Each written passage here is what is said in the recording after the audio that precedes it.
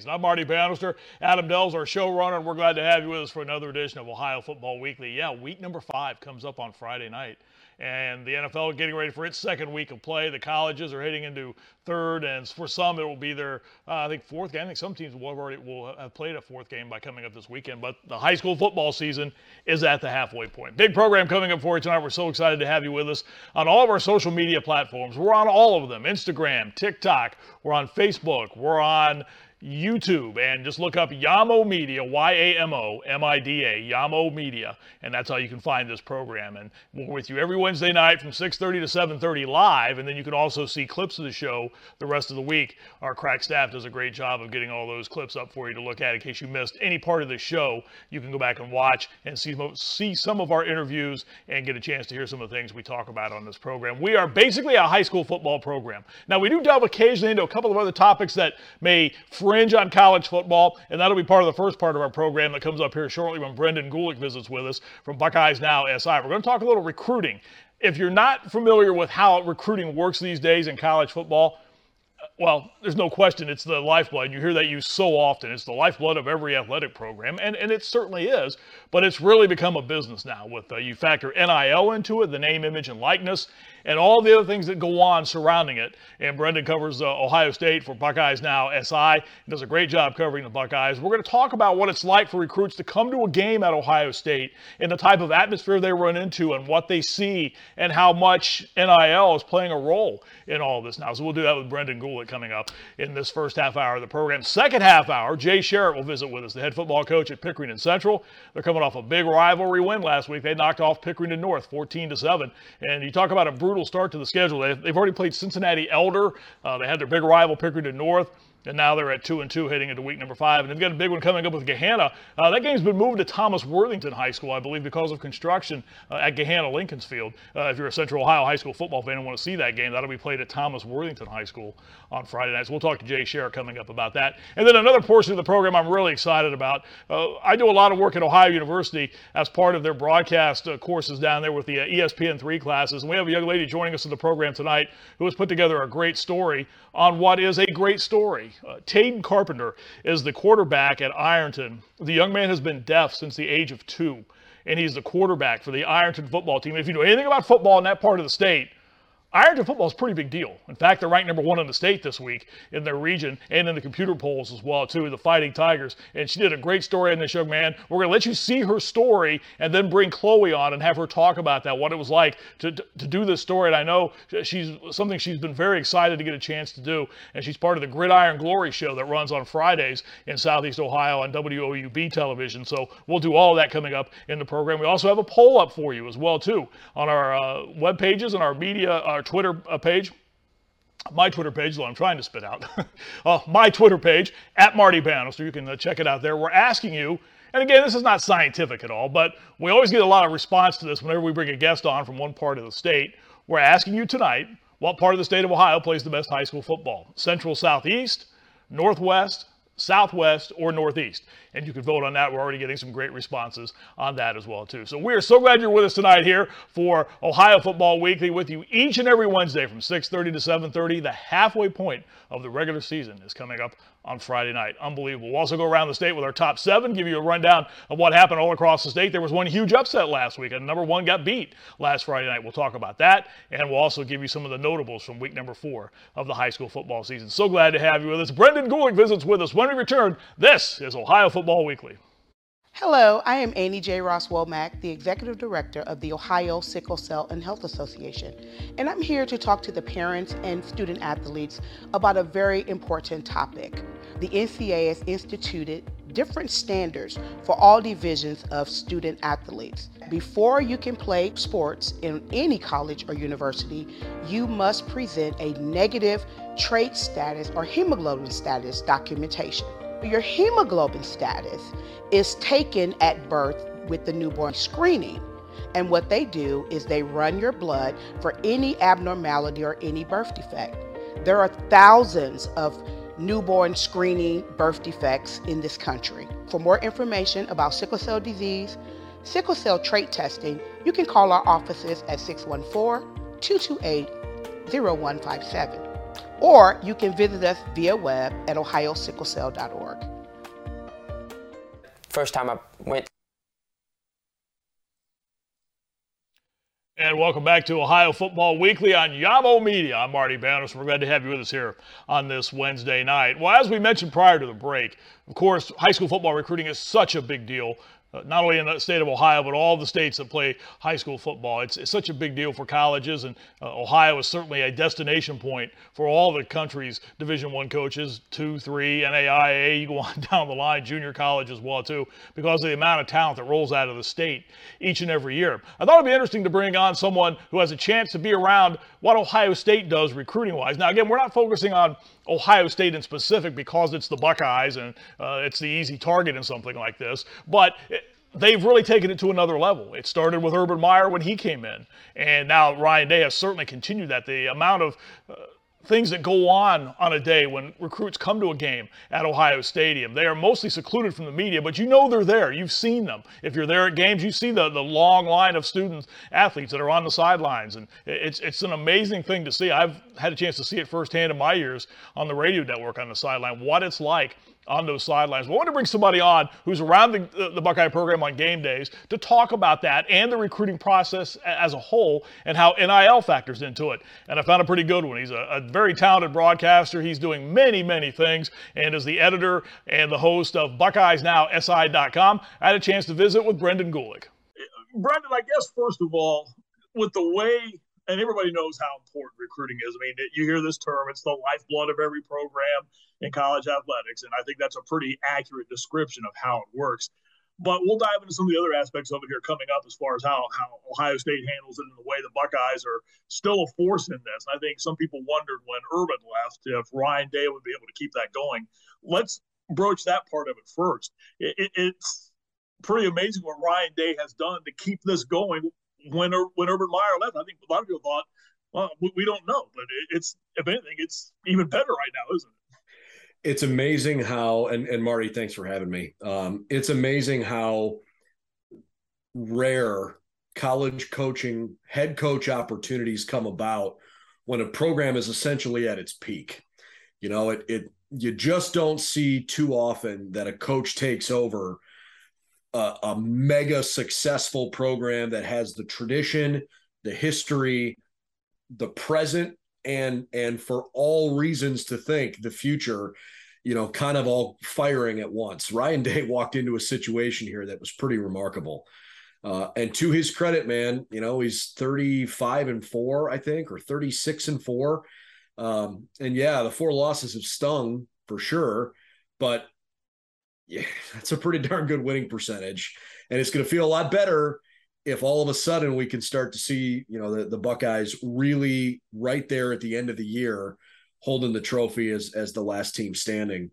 And I think there is a parallel perhaps to what Georgia went through, a team that by all accounts was winning all the recruiting battles. You know, it didn't matter the recruiting service ranked them consistently, if not number one, pretty darn close to being the number one team in the country, bringing in incoming classes. And that narrative started to become, hey, when is Kirby Smart going to finally get this done? I don't think we're quite at that point with Ryan Day, but I do think that the expectations going into this year are probably what they would have been going into 2020 had COVID not happened, because you had Justin Fields coming back. You had a bunch of weapons coming back, and you felt maybe snake bitten after the way the Clemson game ended in the bowl game in 2019. And you really thought, hey, that could be a team that'll win the title. Obviously, COVID changed that. And I know the Buckeyes got to the national title game that year, but it just, nothing about that entire season felt normal. And obviously, when you're as shorthanded as Ohio State was against a really good Alabama team, it didn't look good. Last year, you didn't know. You had a new quarterback. You weren't sure. Obviously, it largely went well. The defense was the problem. In the first 2 games of the year this year, I know they haven't created a turnover yet, but the defense hasn't been a problem. And the offense last week reminded us that they can be pretty good too, including the fact that they had, you know, you look at last year's group, Chris Olave, Garrett Wilson, Jackson Smith and Jigba, your top 3 options, and Julian Fleming was on the field somewhat regularly. Jackson's been hurt. Julian's been hurt. And it's Marvin Harrison and Mecca Igbuka, Xavier Johnson, Jaden Ballard, and Cade Stover that are getting it done. So it's a new crop of guys showing that from a recruiting angle, Marty, it's working. I don't think there is too much external pressure because of that to win the national title, but that is the expectation, and this group thinks that they can get it done. It's interesting, Brendan, when I was around on the sidelines and covering Urban Meyer, the thing that stood out to me was the level that the recruiting obviously was still very good under Jim Tressel. I'm sure a lot of his players will tell you, hey, we were bringing in the same type of kids. But there's no doubt when Urban Meyer got there, it went from a certain level of player to another level of player. I mean, you could just see the type of kids. I remember being in the locker room after they beat Nebraska in 2012 and standing outside and seeing a young Ezekiel Elliott walk through the door and seeing a young Mike Thomas walk through the door and seeing the type of kids that walked in. It was a different level. And to me, Brendan, that's the thing that's been impressive about Ryan Day and his recruiting is he's kept that going. They still have and bring in that level of type of kid, don't they? I want to take it back even further. I had a really, really great conversation yesterday with Orlando Pace. I spent almost 6 hours with him, and we recorded a podcast for about a half an hour that I'd love for folks to check out. I think they'll enjoy it. But I asked him about recruiting and the idea that he's got a son on the team now. He's got a son who has an offer. Makes us all feel old, doesn't it? Right. And I said, hey, I bet it wasn't like it was back in the mid 90s when you were being recruited. And he laughed and he goes, I'm obviously an Ohio kid, right? I was born in Sandusky and I had to figure out a way to make sure coaches knew who I was. That's not really a problem anymore. No. It's a totally different time in recruiting because technology allows coaches to see what they want to see when they want to see it and reach out to a kid almost instantly. And to your point, Coach Tressel wins a national title and starts to really solidify Ohio State as a truly elite national program again after a few lean years. Urban gets here and it explodes because of his drive to be the best in absolutely everything individually and as a team. And you had a bunch of really good NFL players in the last 7 to 8 years now that are recent Ohio State alums. I thought the season opener this year with Notre Dame in town was the perfect time to schedule a game like that because it's the week before the NFL season starts. And while, Ryan Day laughed and he goes, it depends when you would have asked me last week if it was a good idea to play them or not. If you asked me on Friday, terrible idea. If you asked me on Sunday, awesome idea. It's obviously a little bit prisoner of the moment, but the idea that you can bring a lot of those former recent Buckeyes back who are all having good NFL careers, and it's a who's who, right? It's not just a few guys that were role players here and there. Joe Burrow, Sam Hubbard, Draymond Jones, Ezekiel Elliott, Justin Fields. I mean, Terry McLaurin, everybody that wanted to come to that game made it on the sideline. And then you had LeBron there. And then you had Orlando Pace there. And you had anybody who was somehow connected to Ohio State football at the shoe to open the year with a whole bunch of kids. There were 100 recruits and 10 of them were uncommitted 5-stars. And you mean to tell me that as a recruit, if I'm Dylan Raiola, a really highly recruited quarterback, and Ohio State is selling itself for me, but I can go stand on the field pregame and talk to Justin Fields and pick his brain, or Joe Burrow and pick his brain, or go get a picture with LeBron James.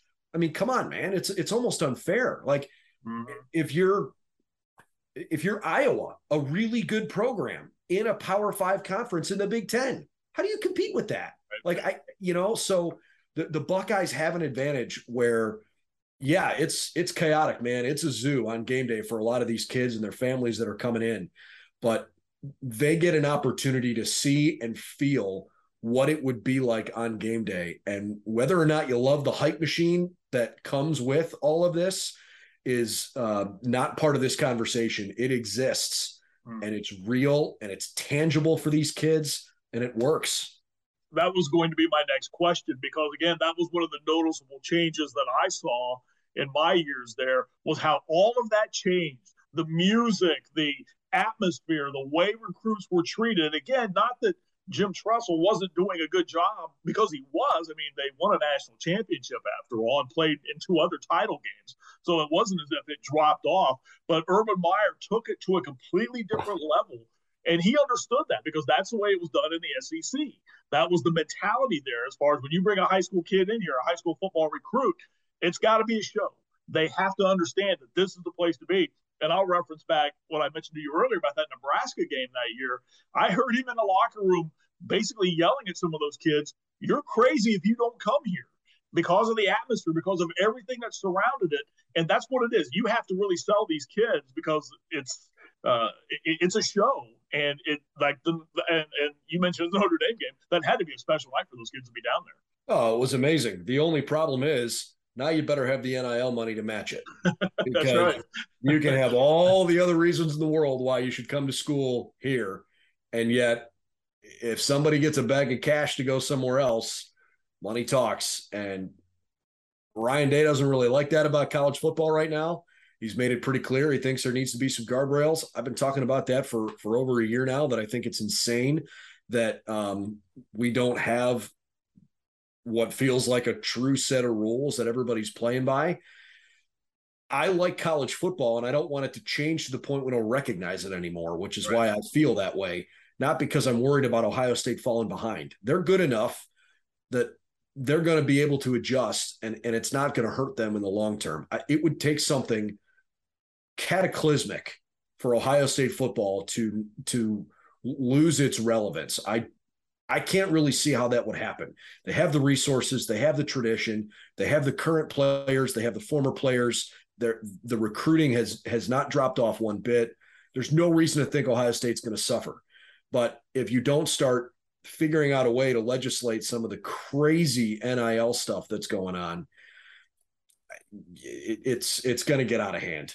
And that's a great point. I would wonder what Orlando Pace thinks about that. And I know you have a podcast. I'll give you a chance to talk about that again coming up with him here in a few moments. But again, that's one of the major differences these days. I mean, we've all seen it here in the last year and a half, how this NIL money has certainly changed that part of recruiting. And as you mentioned, I think very accurately, it's taken that to another level as well, too. So when you talk about something being a show, well, there's a lot of dough involved in this too. And you're right, it's going to take it to a different level.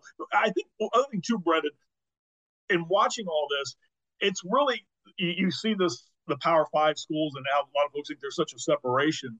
This could take that to a wider level in a heartbeat as well too, couldn't it, as far as all those dollars are concerned? Yeah, it's wild. It's hard to predict how any of this is really going to play out. I'm not really even sure what else to say, because I feel like so much of it would just be reckless speculation on how the direction of this stuff can go. It just feels like the full-blown Wild West. And for people that love college football, things are changing a little too quickly. Like, in my opinion, Marty, college football is great because it thrives on regionality. Let's take out the Ohio State-Michigan thing for a second, because that's such a big rivalry. Mm-hmm. Let's say you went to Iowa and I went to Iowa State, or, you went to Washington and I went to Washington State, and we work together, and it's rivalry week, and you're standing at the water cooler at work, or maybe we're brothers and we chose different schools. Like, that's the stuff that makes it fun. Right. And it's hard to get that in the NFL, because you have a tie to your city, but like there's a little bit of a personal thing missing from that people feel so much more invested in college football. And I just hope that the name, image, and likeness stuff doesn't ruin the sport. I think there's a place for it. I'm happy for kids that are capitalizing on that. I actually think somewhere along the way, this bubble's going to burst a little bit, and Agreed. Some of the crazy dollar amounts that kids are getting are going to come back down to planet Earth a little bit. I'm a capitalist. You're worth what the market says you're worth. Like, right. I'm not going to hate at anybody for making money here. I just think that the sport is going to get it's if it's not already there, it's dangerously close to being so ungoverned that we won't enjoy it the way we used to. The balance sheet expectations for the SEC when Oklahoma and Texas join that league are that their gross revenue in the SEC is going to exceed the gross revenue of the NCAA. Why do they need the NCAA anymore if that's the case? It's like we've got to come up with a better solution, and it's got to come fast. I would agree wholeheartedly. Let's close on this. Since we've kind of focused on the recruiting aspect of all this, the other thing that I think certainly sets Ryan Day and what he does at Ohio State apart, I mean, is there a better group of assistant coaches, certainly not in the Big Ten, that are recruiting than the guys he has? I mean, Brian Hartline has just done a spectacular job as far as his position is concerned, and Larry Johnson and Tony Alford and all those guys on that staff, they have just been tremendous recruiting, and you've got to have that kind of strength behind you, and that's, again, when you talk about dollars, that's why those guys are making a lot of money to do that. But that is certainly a big reason why Ohio State has kind of set itself apart from everybody else in that aspect of recruiting, isn't it? Yeah, and look, I don't want to leave the other assistant coaches off the list, but I think you hit the three that have established themselves, over some lengthier period of time here. There was obviously a lot of change on the defensive side for a coaching staff. Larry Johnson, the only holdover. Kevin Wilson's done a nice job in recruiting for sure. But, I mean, we're talking about a Brian Hartline and Tony Alford and Larry Johnson recruiting juggernaut that they've got going on right now. Ryan Day's the closer. He's the one that's essentially making final decisions on things. But he is in a position where he is the captain of a really, really powerful machine that if you put the right parts in the right places, it's going to take care of itself. And he has done a really good job of surrounding himself with the right assistant coaches that, frankly, are probably capable of being head coaches elsewhere.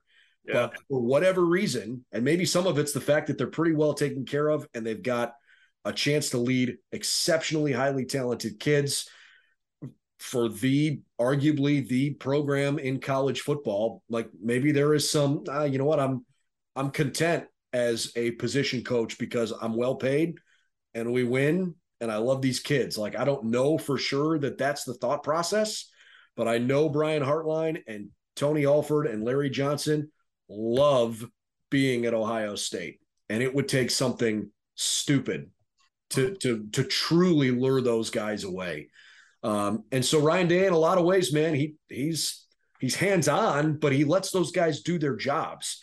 And yeah, if you have the right assistant coaches and frankly, the right player personnel staff, like let's not ignore Mark Pantoni and his group and all of the time and effort that those guys have to spend to make sure that the coaches are being efficient with their time. Because you can have conversations with kids on game days and on the phone and through tweets and whatever, but I've also got to make sure that they're prepared to go win games. And it's all of the other behind the scenes stuff. Like when those kids come in on game day, like they'll be on the field before games and an assistant coach come over and say hi and talk to them for a few minutes. But the majority of their time is being spent with the player development staff, if you will. I mean, Mark Pantoni is basically the general manager of Ohio State football at this point. And that staff does an insane amount of work to be able to host events like what they did when Notre Dame came to town. It's pretty darn impressive how they keep doing it at such a high level. But, it just goes to show it's more than just being a head football coach, man. You got to have the right player development guys. You got to have the right strength coach. That's probably the second most important hire in your entire program because the strength coach spends more time with guys than any other coach does. And you have to be in perfect lockstep with your strength coach if you're gonna work as a head coach. Ohio State's got the resources, they got the right people in place. Mick Marotti's obviously done a great job. And it's fun to watch this engine just keep on turning because they have produced talent at a really high level. You acquire it, you develop it, you send it on, and the cycle keeps going. engine is a pretty accurate description, I think. Keeping it turning, there's no doubt about that. You're an awfully busy guy. I appreciate you spending some time with us here on Ohio Football Weekly. Talk a little, I guess, not recruiting as far as names of players and things along those lines, but just to give fans maybe a little insight as to how this really works and just how big a business it is. I know you host a podcast. You do 147 other things. Give folks an idea how they can access what you do, Brendan. I am. I'm in a lot of places. For the Ohio State related stuff, BuckeyesNow.com is a great place to start. And we host pretty much every day. We do a live stream on our YouTube channel. If you follow us at Buckeyes Now, Buckeyes Now SI is all of our social channels. The podcast is called Buckeye Breakdown, and we simulcast it. So it's available both in video form on our YouTube channel. And if you can't watch it live, and that's fine, after the fact, it's posted wherever you want to get your favorite podcast, the Apple Store, Spotify, Google Play, all of that. So that's probably the easiest way. If you're interested in other things related to Ohio State, I actually do quite a bit of broadcasts for Big Ten Plus. So I've got a field hockey game on Friday. We're doing soccer and volleyball and a whole bunch of other stuff, and those are available on the Big Ten Plus app. It's been fun to watch the Buckeyes across all their sports. So far this fall has been pretty darn good. Hello, I am Annie J. Ross Womack, the Executive Director of the Ohio Sickle Cell and Health Association, and I'm here to talk to the parents and student athletes about a very important topic. The NCAA has instituted different standards for all divisions of student athletes. Before you can play sports in any college or university, you must present a negative trait status or hemoglobin status documentation. Your hemoglobin status is taken at birth with the newborn screening. And what they do is they run your blood for any abnormality or any birth defect. There are thousands of newborn screening birth defects in this country. For more information about sickle cell disease, sickle cell trait testing, you can call our offices at 614-228-0157. Or you can visit us via web at ohiosicklecell.org. And we welcome you back to Ohio Football Weekly. We apologize for some of the technical issues we are experiencing tonight with our internet connection. You'll be able to find our interview with Brendan Gullick. It will be posted and available on all of our social media sites, Yamo Media, Instagram, TikTok, YouTube, all of those sites. You'll be able to find the interview, and it's a very good one. I encourage you to look it up and listen to Brendan's talk about Ohio State football and how the Buckeyes do their recruiting and how it's become such a force in the Big Ten and nationally. You can find that again on YamoMedia.com. All right, so we appreciate you, and thanks to Brendan for being with us as well too. And again, that interview, I think you'll find a lot out about how that entire situation works. So, all right, let's move on now on Ohio Football Weekly. Still to come on the program, Pickerington Central head football coach Jay Sharrett will visit with us, and we'll talk about a great story coming out of the southern part of the state in high school football. Let's move on now. We look every week at the top 7, each division's number 1 ranked team in the state. That according to the Associated Press. So let's go around the state and check out how things fared for the top 7 teams. In Division I, Lakewood St. Edward improved to 4-0. The defending state champs had a crucial game with a very good Cincinnati Elder team and beat them 17-14. How about this week? Lakewood St. Ed goes to Massillon, Washington. Yeah, the Tigers 3-1 on Friday, and that should be a great high school football game. In Division II, the defending state champions, the Cincinnati Winton Woods team at 4-0 on the season. They're coming off of a win over Cincinnati Turpin, 46-6. This week they go to 2-2 Little Miami. Dropping down to Division III, Hamilton-Baden is the new number 1 according to the Associated Press poll. They moved into the top spot after last year's defending state champion Chardon. They were upset by Riverside 21-7. Baden knocked off Roger Bacon 42-0, and they have a game coming up this week with 2-2 Hamilton-Ross. So that game comes up on Friday night. Moving over to Division IV, the Tar Blooders from Cleveland Glenville remain atop the Division IV poll. They've won 2 of their games by a touchdown each. The other 2 games they've tossed shutouts, including last week, beating John Marshall. There you see the score 55-0. They play at 0-2 Collinwood this week. Division V, Coldwater is the number 1 ranked team in the state. They're coming off a win over Anna, 43-14. They take on 1-3 St. Henry. It's not often you say 1-3 St. Henry, but that's what their record is right now. In Division VI, defending state champion Maria Stein Marion Local. How about the start they're off to? They're 4-0. After giving up a touchdown on week number 1, They haven't allowed a score since. 3 straight shutouts. They're coming off a win over Delphos St. John's, 54-0, and they have a big one coming up on Friday, hosting 4-0 New Bremen. And in Division 7, a new number 1 is Warren John F. Kennedy. They jumped to the top spot after beating Perkins 21-12. They're 4-0 on the season, and they travel to 0-4 Marlington this week. So that's your top 7 around the state of Ohio, according to the Associated Press. All right, there were a lot of big performances in week number 4 of the high school football season. Time now to take a look at those in our high school football notables as we swing around the state of Ohio and give you some of the great performances last week. Clear Fork, a school a little north of the Columbus area with a 44-42 win over River Valley. Look at those rushing numbers. 300 yards combined, 6 touchdowns in their Mid-Ohio Athletic Conference victory over their rival River Valley, 44-42. Elsewhere around the state as we continue along, this young man's getting a lot of attention as he has thrown for 355 yards and 7 different receivers and scores last week in a win for Shelby as they knocked off Pleasant 34-6. Braden DeVito having a great start to his freshman year as a high school football quarterback. Elsewhere around the state, Galleon's Gabe Ivey, unstoppable with 279 yards, 4 touchdowns,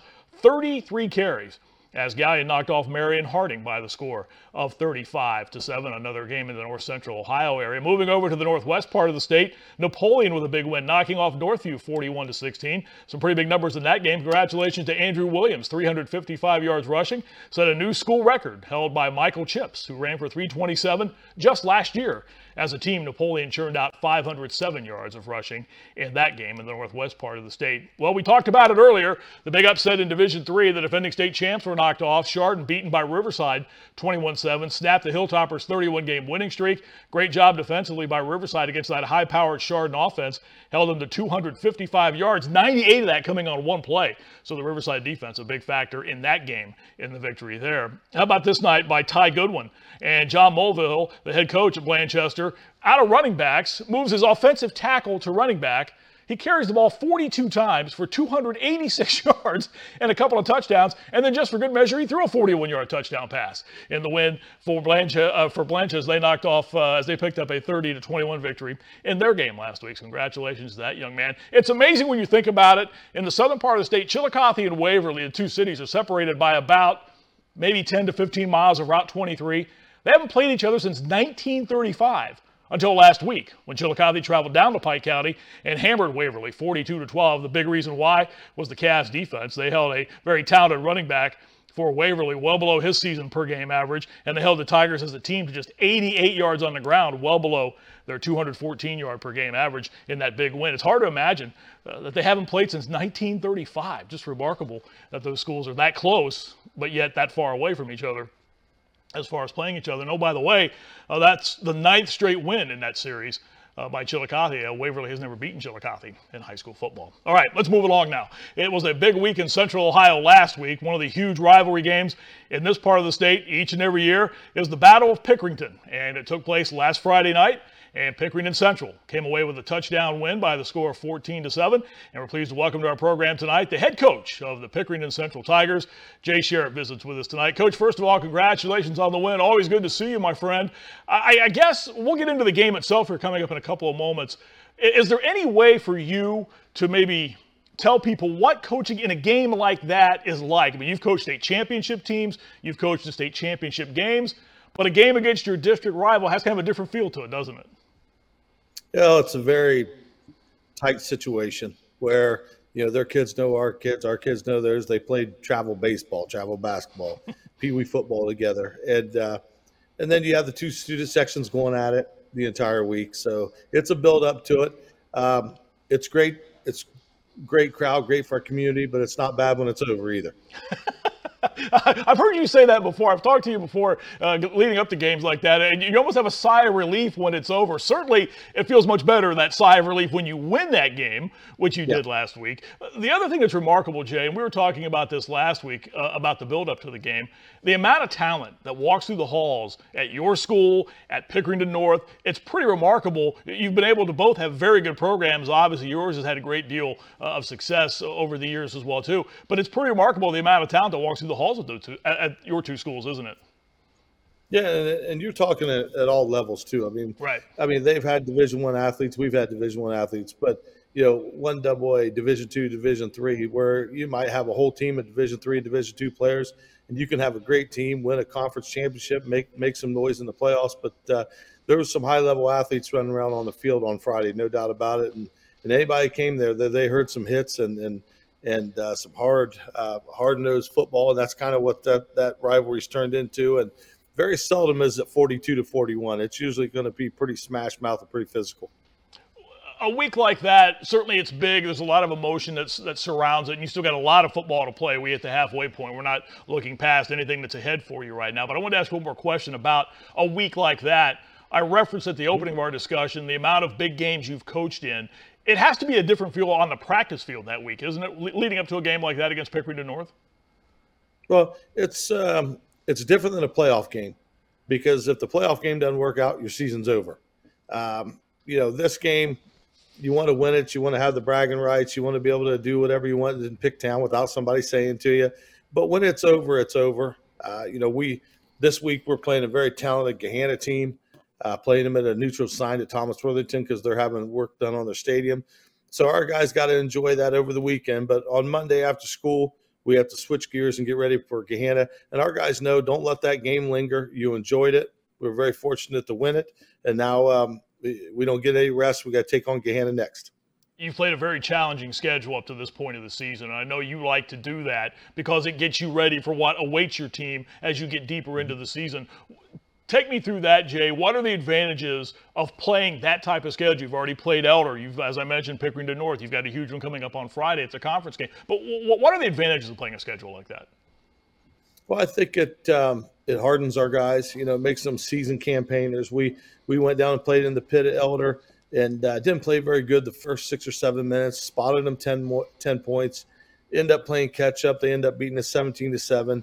And then we played a great ball game over at Wayne. A lot of talent on the field that night too. That game could have went either way, and we gave up a kickoff return that ended up being the deciding factor. So those were 2 long charter trips that really take it out of your team. That's why I was very proud of our guys rebounding, getting into the game plan, setting those 2 games behind us, and getting ready for Pickerington North game. And we knew it was going to be followed by the Gahanna game, who's a very talented team also. So our guys know, it might be a cliche, but it's a cliche because it's true.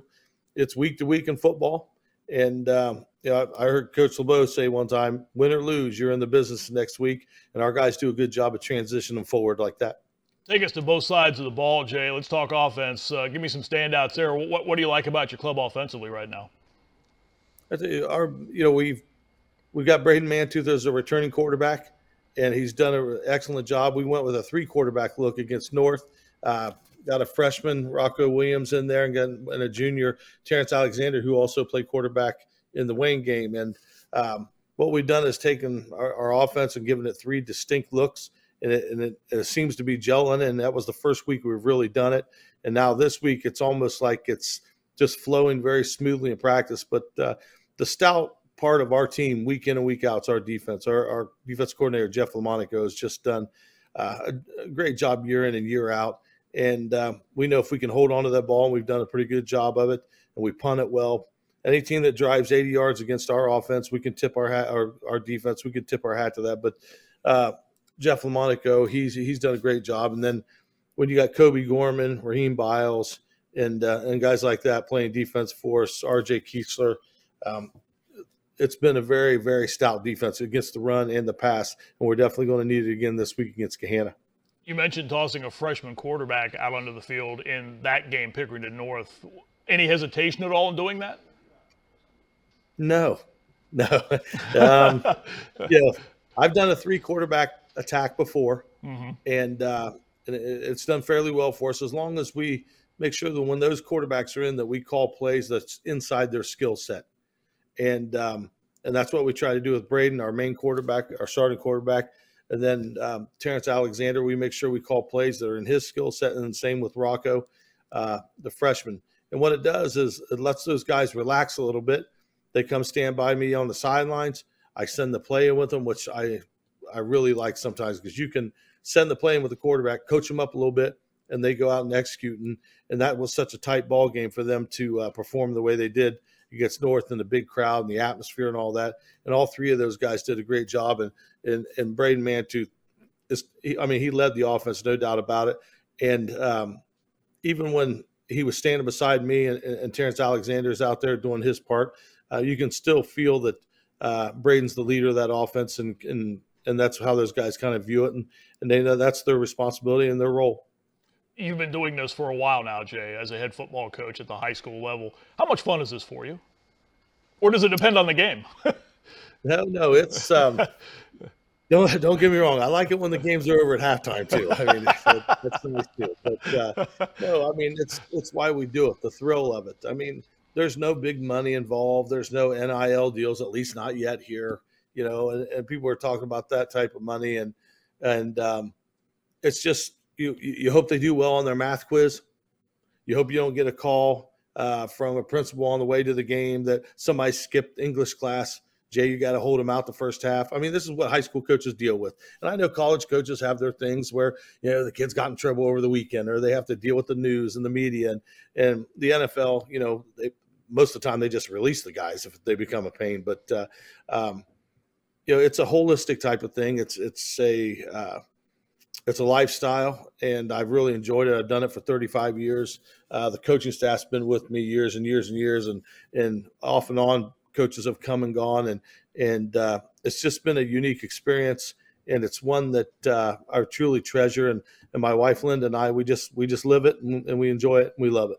I recall talking to you a couple of years ago after one of the shows I was hosting, and we caught you, I think, on your cell phone. You were at the store doing some shopping, some grocery store shopping, and it was just a couple of days after you'd won the state championship, and it was just kind of surreal that here's the head coach of the state champion. Well, he's out just doing his shopping now. No big deal. No big parades or anything at that point. And I think that you hear this term used a lot, Jay. It keeps everything in perspective, and I think that's overused sometime. But as you said, that's what you do. You're a high school football coach. You still have a life to live.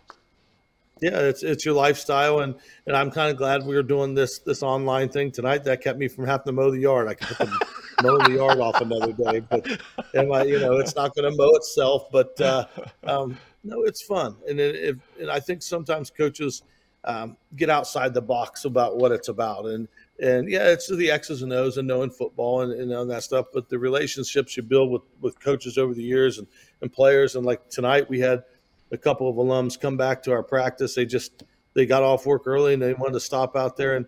And that's the part. People always ask me, how do you deal with the parents? I don't deal with the parents. The hardest thing for any football coach is to deal with an injured player who has busted his butt all off season lifting and that type of thing. And we had Casey Mittendorf, who started our game off with just a tremendous touchdown catch from Braden Mantooth, and banged up his shoulder.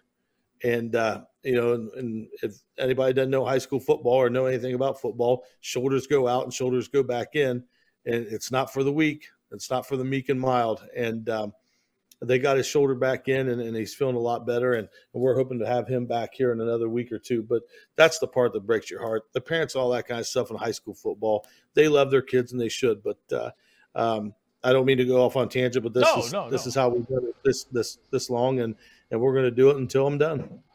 As we wrap up, you have a big one coming up on Friday with Gahanna. As you touched on, it adds a little bit different to it because it's at a neutral site. You're going to play at Thomas Worthington because of the work being done on the field at Gahanna right now. You've had to do that before for various and sundry different reasons. You've played big games at different sites. So for your team, it's just another Friday night of high school football, albeit you're playing a pretty good football team on Friday night, right?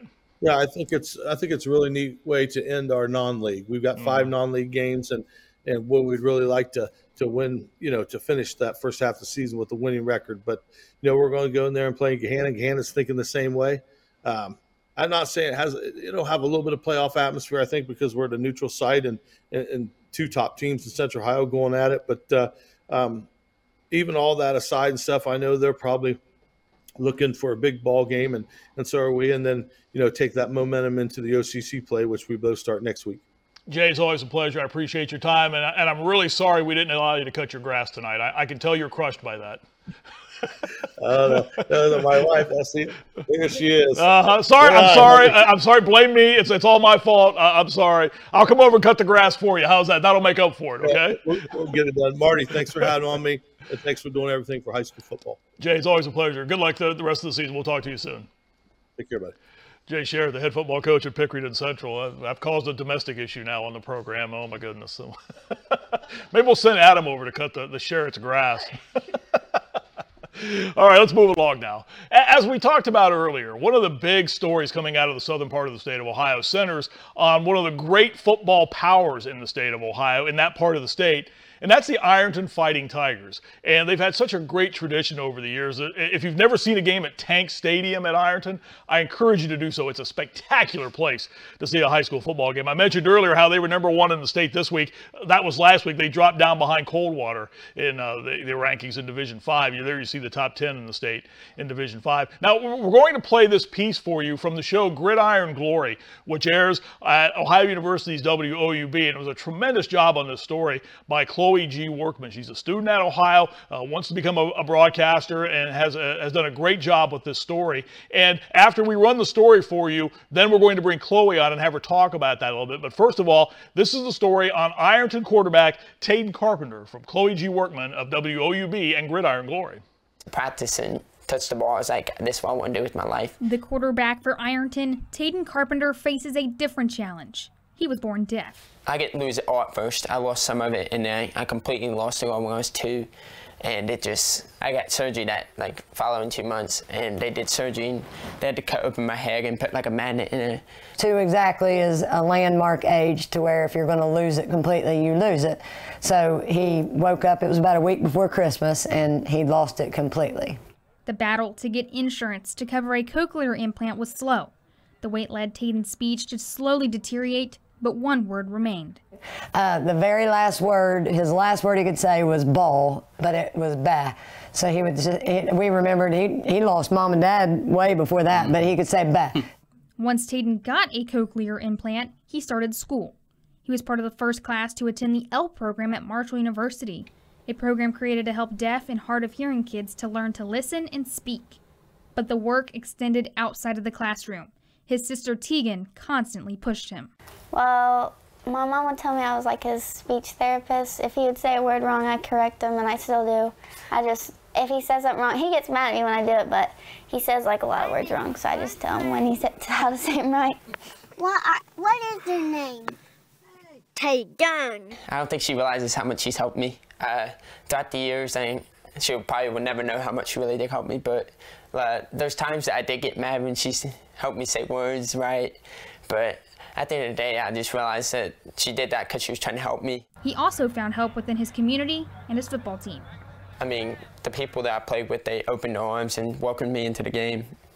It was just a cool experience. I mean, they obviously didn't have to do that, and they probably would have thought I was an odd person. But I just kind of after that first game, I just showed them I can play. So I was kind of I can play with y'all. So it was just cool, and they all been accepting. And from that day forward, it was just kind of they were all welcoming. So it was a real nice feeling.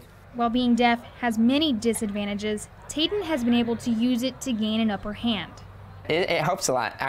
It's kind of, really no noise faze me in the games. I hear a lot of noise, but when I take off the ear, it just completely changes for me. It's quiet, it's no outside noise. I just focus on what I see. So I kind of say that being deaf was hard, but at the same time, I feel like it helped my eyesight, just seeing more than what I see. So really from junior high on, as the game kind of evolved, it's been probably perfect for him. He probably loves it because it's literally very little talking. And I think that's probably why he likes sports so much too. I think it's in his element.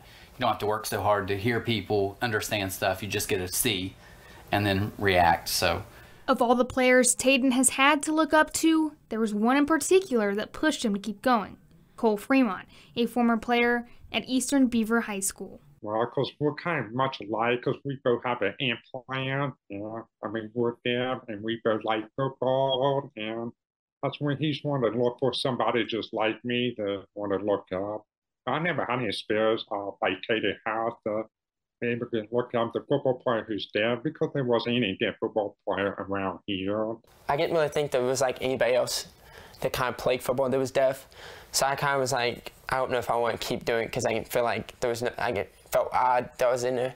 And then their family actually texted us and said that we should come to more games, and I was like, of course I wanted to. So I was like really excited. Kind of felt like it was a big moment for me. Like I felt like I met my idol, and I was just like walking in there, and I talked to him after the game. It was just cool to have somebody that was like me. So it kind of like pushed me, inspired me more. So it was a cool feeling. And now, Tayden has his sights set on where his journey with hearing loss all began, Marshall University. I never really went to practice or a game and thought, like, this ain't fun. I've always loved it, so, and I like anything with doing it. Like, even when I was in middle school, if I didn't play, I would do ball boy. Like, I had to do something with the football team, so I knew I was always wanting to do that. For Gridiron Glory, I'm Chloe Gee-Workman. Well, what a tremendous story about a young man that's overcome so much to be on the football field. And as I mentioned, that's a program that has such tradition and such high expectations every year. And football is such a very big part of that part of the state of Ohio. And a great story by Chloe Gee-Workman. And Chloe is visiting with us right now. And Chloe, first of all, tremendous work on that story. You don't need me to tell you that, but it was just great. Take me through the emotions of doing something like that and talking to a young man who is doing what he's doing. It had to be a special feeling to put a story like that together, I would think. Yeah, for sure. When I very first reached out to him and his family were just the nicest people you could even imagine. They were so open to wanting to talk about this, and they were just really, really sweet and kind and accommodating to me.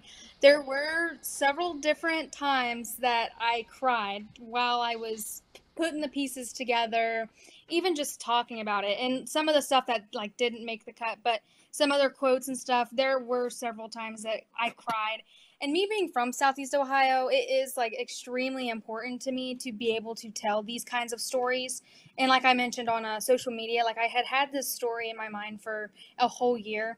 So being able to finally tell it and show the world and seeing all of the really good comments we've gotten, I really am proud of it, I guess I should say. And I even had his parents reach out to me again this past week and said, hey, just letting you know, like, you did an amazing job. People are coming up to me at the games and saying this was a great story and all kinds of stuff. So yeah, I've shed a lot of tears, happy emotional tears, but overall I've just been really happy to be able to tell his story. And Chloe, I know you got a chance to go down to Ironton and see what goes on around that program. And as I mentioned, it's a pretty special environment around Ironton football. And not that it makes any difference that it's a program with such tradition and such intense fan base and following, but it does make this a little different when this young man's a quarterback of a team that right now is ranked number 2 in the state of Ohio. I think everybody expects him to be playing for a state championship on down the line. It adds just a little different,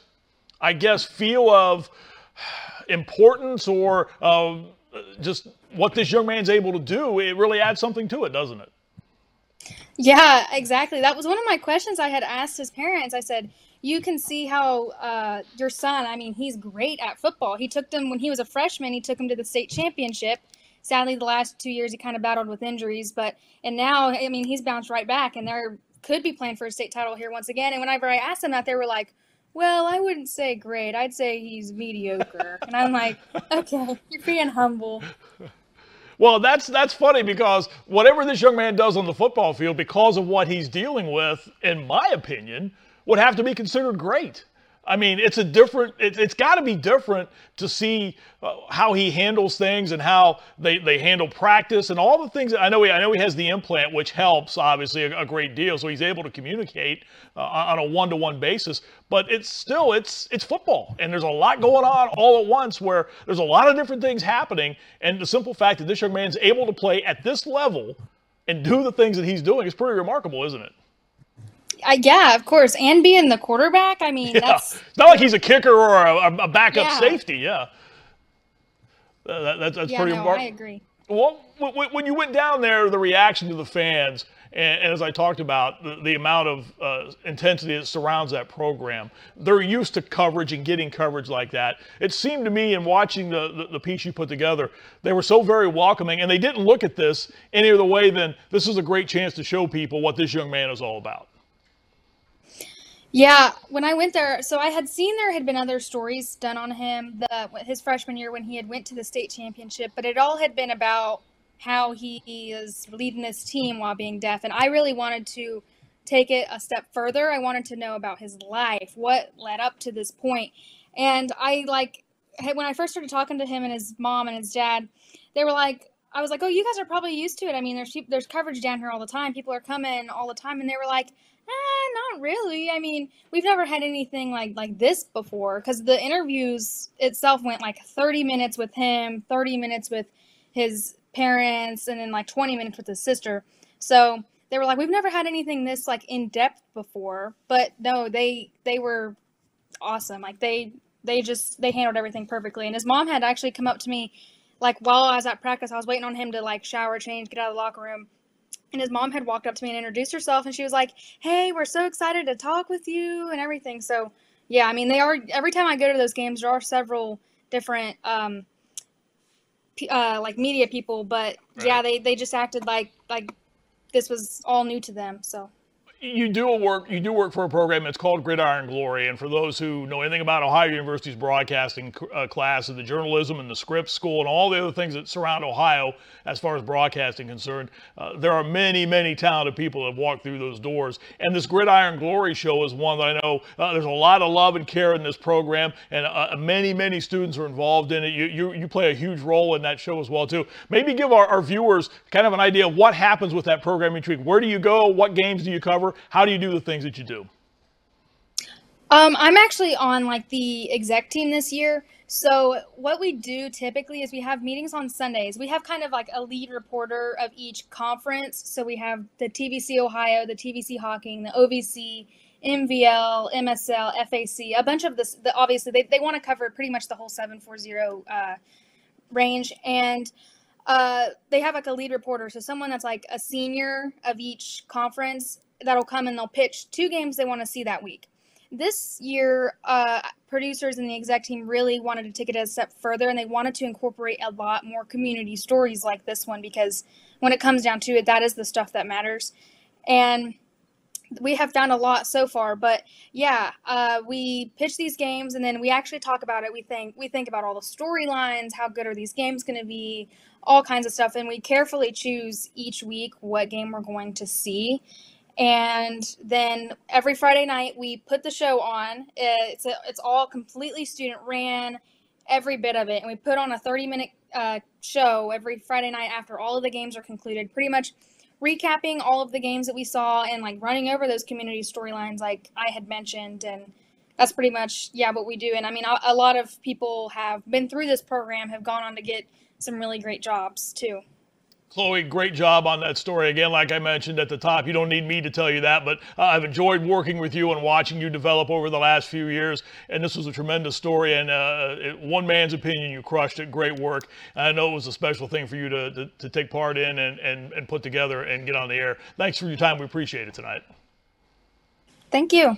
All right, Chloe Gee-Workman, student at Ohio University, closing out on graduation, oh, by the way. And, yeah, what a tremendous story on that young man, Taden Carpenter, and all that he has to overcome to play high school football. And as you heard him say, he wants to go to Marshall. He wants to play for the Thundering Herd. If you're not familiar, Huntington to Ironton's about I guess maybe a 30-minute drive, if that, in that part of the state of Ohio. So that's a tremendous thing. So again, thanks to Chloe for visiting with us here tonight. As I mentioned, we still have a Twitter poll up for you, and you can hit that at Marty Bannister is the Twitter page, my handle, at Marty Bannister. It's our Ohio Football Weekly poll. We're asking you what part of the state plays the best high school football in Ohio. And right now, Northeast Ohio has the lead at 34% of the votes, followed by Southwest Ohio. The central southeastern part of the state is third right now, and Northwest is last in the voting. And again, that's online, about another 45 minutes or so available to vote in our poll there. So that will do it for tonight's program. Again, all of our programming will be available on our social media pages, Instagram, TikTok, YouTube, Facebook.